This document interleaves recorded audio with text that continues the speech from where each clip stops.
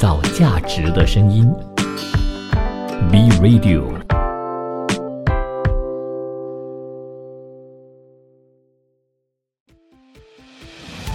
多听，多想，多面看。新闻知多点。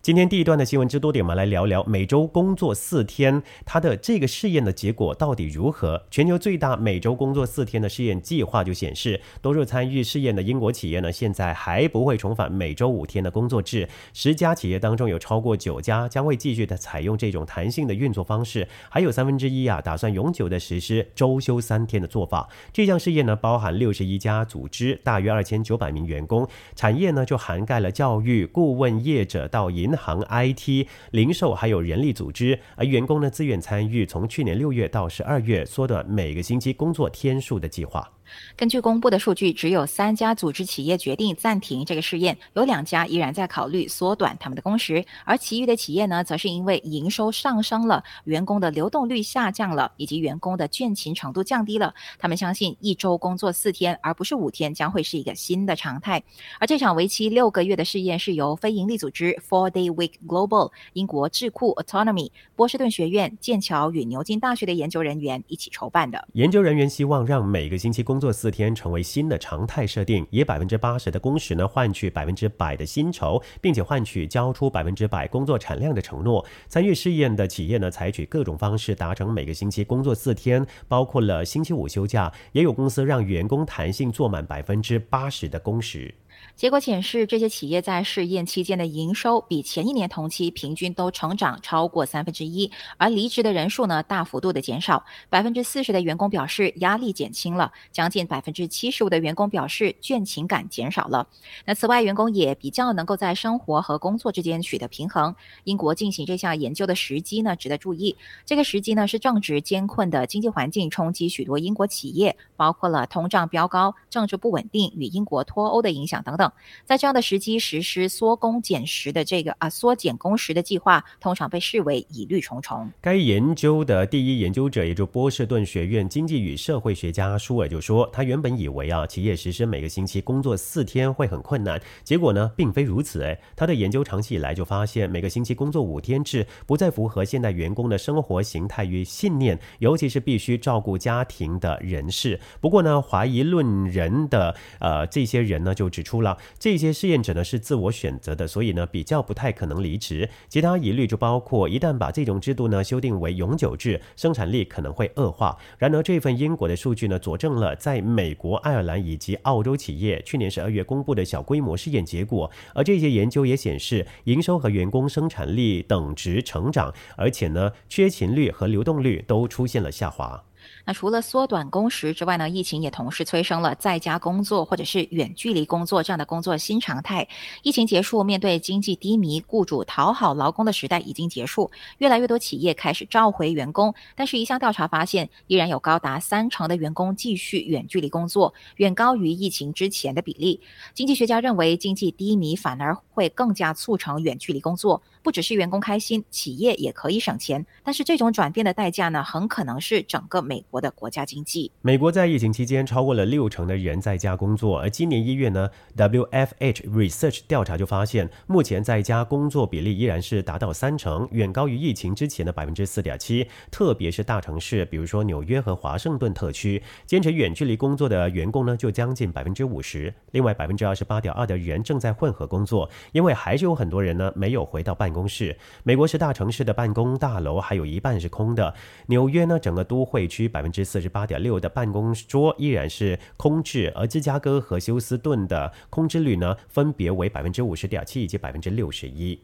美国大城市中心的上班族是城市经济繁荣的源头，现在从迈阿密到旧金山的主要城市，因为人们留在家中而损失巨大。史丹佛大学经济学家表示，在家工作影响很多事情，包括了影响城市的结构以及生活各个层面，也正在影响零售业。曼哈顿市中心是纽约市政府的财政金库，因为在家工作的趋势持续，因此消费者支出减少了上百亿美元。报告也提到，纽约是受到在家工作影响最大的城市之一，而每年每个人呢少花了超过4600美元。考虑到纽约私人企业呢目前有超过400万人受雇，相当于每一年损失超过187亿美元。洛杉矶每名劳工少花4200美元，华盛顿特区是4051美元，亚特兰大是3938美元。在家工作对劳工而言是一种禁锢的解除，让人们有更多生活工作上的自主权。波士顿东北大学商学院管理学及执行教授认为，越来越多的证据指向人们在家工作的时候确实工作得很好，并不是每个人在办公室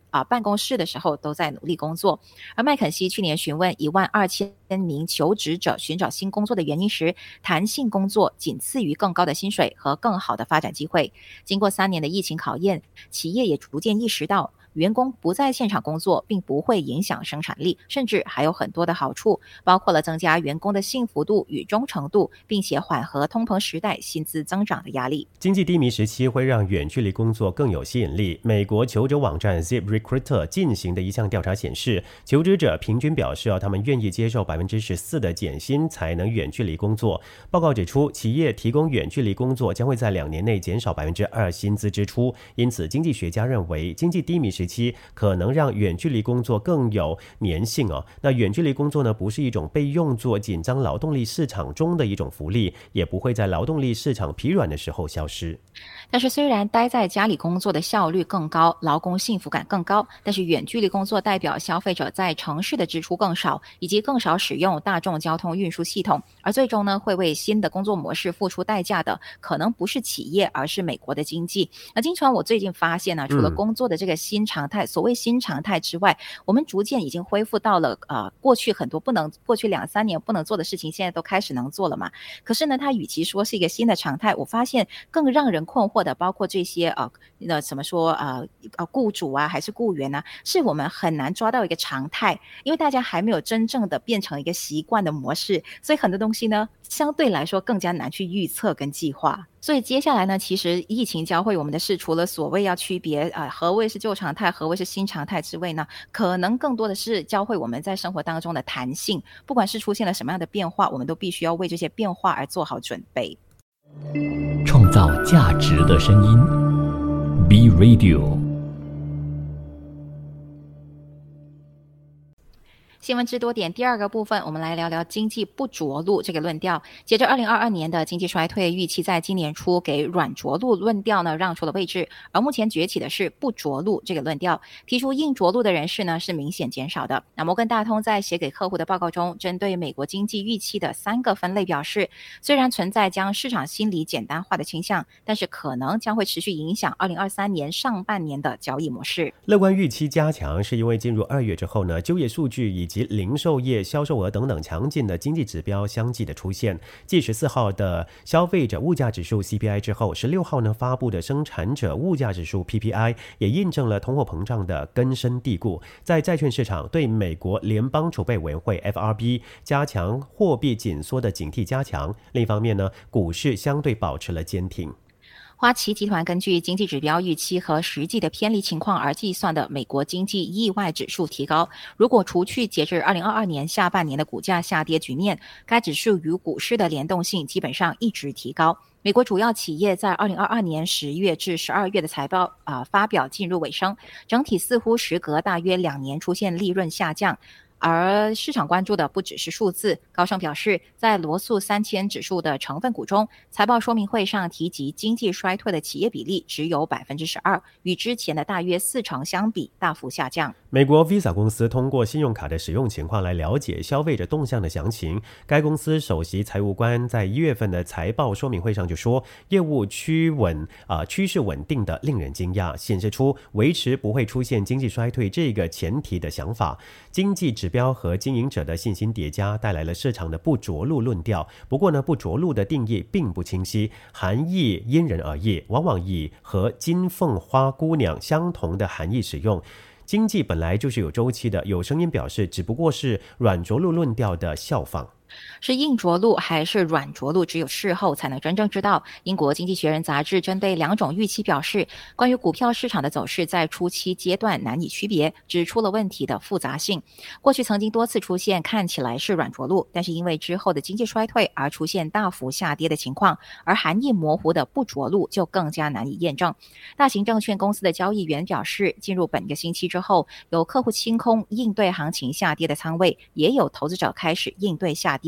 市场的走向会因为契机而迅速改变，暗示经济衰退的指标依然很多。如果相信不着陆的论调，积极加以确认，或许是先决条件。再来换一个焦点，来看看美国拜登政府推出的 Buy American 购买美国产品政策。Buy American 是在政府采购当中优待国内产品，基于购买美国产品法的美国本土产业优待政策，对象品类针对美国制造零部件的使用比率设定标准，将从目前的60%提高至2029年的75%，目的是加强美国国内的制造业。最新公布的是针对纯电动汽车 EV 充电器和基础设施的原材料优先使用美国造的新规。如果美国一味的加强贸易保护主义，坚持本国优先，与欧洲、日本和韩国等同盟国的摩擦将会随之加强。为了对抗中国而形成的团结态势有可能会动摇。美国政府要求纯电动汽车充电器在2024年7月之前满足制成品的 Buy American 的条件。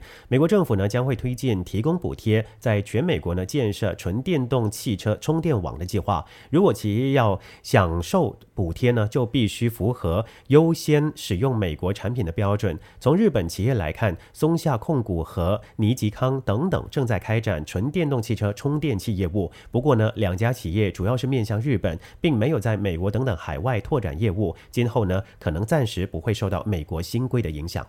针对政府基础设施投资要求使用美国产品的 Buy American 的规定，已经在美国钢铁和工业产品领域被引进，今后将会扩大至木材、光缆、玻璃和塑料等广泛建筑材料。美国行政管理和预算局将发布规定的强化方案，在3月中旬之前征询意见，然后转向执行。进驻美国的日本企业表示，如果进货方的美国企业提出要求，就必须加以应对，需要考虑增加美国生产。也有企业认为，根据美国政府实际适用新规的情况，影响会有所不同，将会关注事态的发展。美国总统拜登早前发表演讲的时候提到，自己就任之后2年里创造了80万个制造业的就业岗位，否定了美国制造业无法重新引领世界这回事的论调。拜登宣传推动制造业回归美国国内，扩大就业的做法与前总统特朗普没有什么两样。拜登还呼吁华尔街没有建立美国，是中产阶级造就了美国。拜登转向本国优先，是因为已将宣布再次参加2024年总统大选提上议事日程。传统工业衰退的铁锈地带是每一次选举都会影响胜负的摇摆州，低收入劳动者很多。特朗普前政权也将 Buy American 作为招牌政策，成功赢得了这些选民。拜登政权希望以同样的宣传从特朗普阵营夺回支持者。美国转向贸易保护主义，还将对同盟国的团结造成负面影响。拜登政权通过的美国支出和收入法将向在北美生产的纯电动汽车提供税收优惠。日欧韩就表示，这样的话呢，企业将把生产基地转移到美国，一直通过首脑会谈等等，要求美国对政策做出修正。拜登去年底提出了同意修改的方针，但是美国政府并未提出具体政策。作为重要支持基础的工会对修改政策提出反对。美国财政部计划3月发布修改后的方针，但是美国卡托研究所的林西科姆表示，根据方针的不同，有可能成为将日本等的纯电动汽车在事实上从美国市场排除出去的措施。即使回应日欧韩的要求，成为公平对待该地区纯电动汽车的方针落实也存在阻碍。美国财政部部长耶伦就暗示，这个修改之际呢，与同盟国签署协定的可能性。美国国内有很多观点认为，美国政府正在探索无需国会审议的协定，这是因为在野党共和党在众议院占多数派，难以指望法案通过。美国彼得森国际经济研究所的高级研究员，也就是霍夫鲍尔指出，只是凭这个财政部新规改变巨额资金流动规则之际的问题，有可能被司法认定为法律并未认可的范围之外的行政权行使。欧盟对于拜登政权迟迟未做出反应而感到焦虑，正在讨论扩大补贴的对抗措施，详细制度的方案将会在3月敲定。感谢你收听今天的节目，我是晋川，我是康欣，我们再会。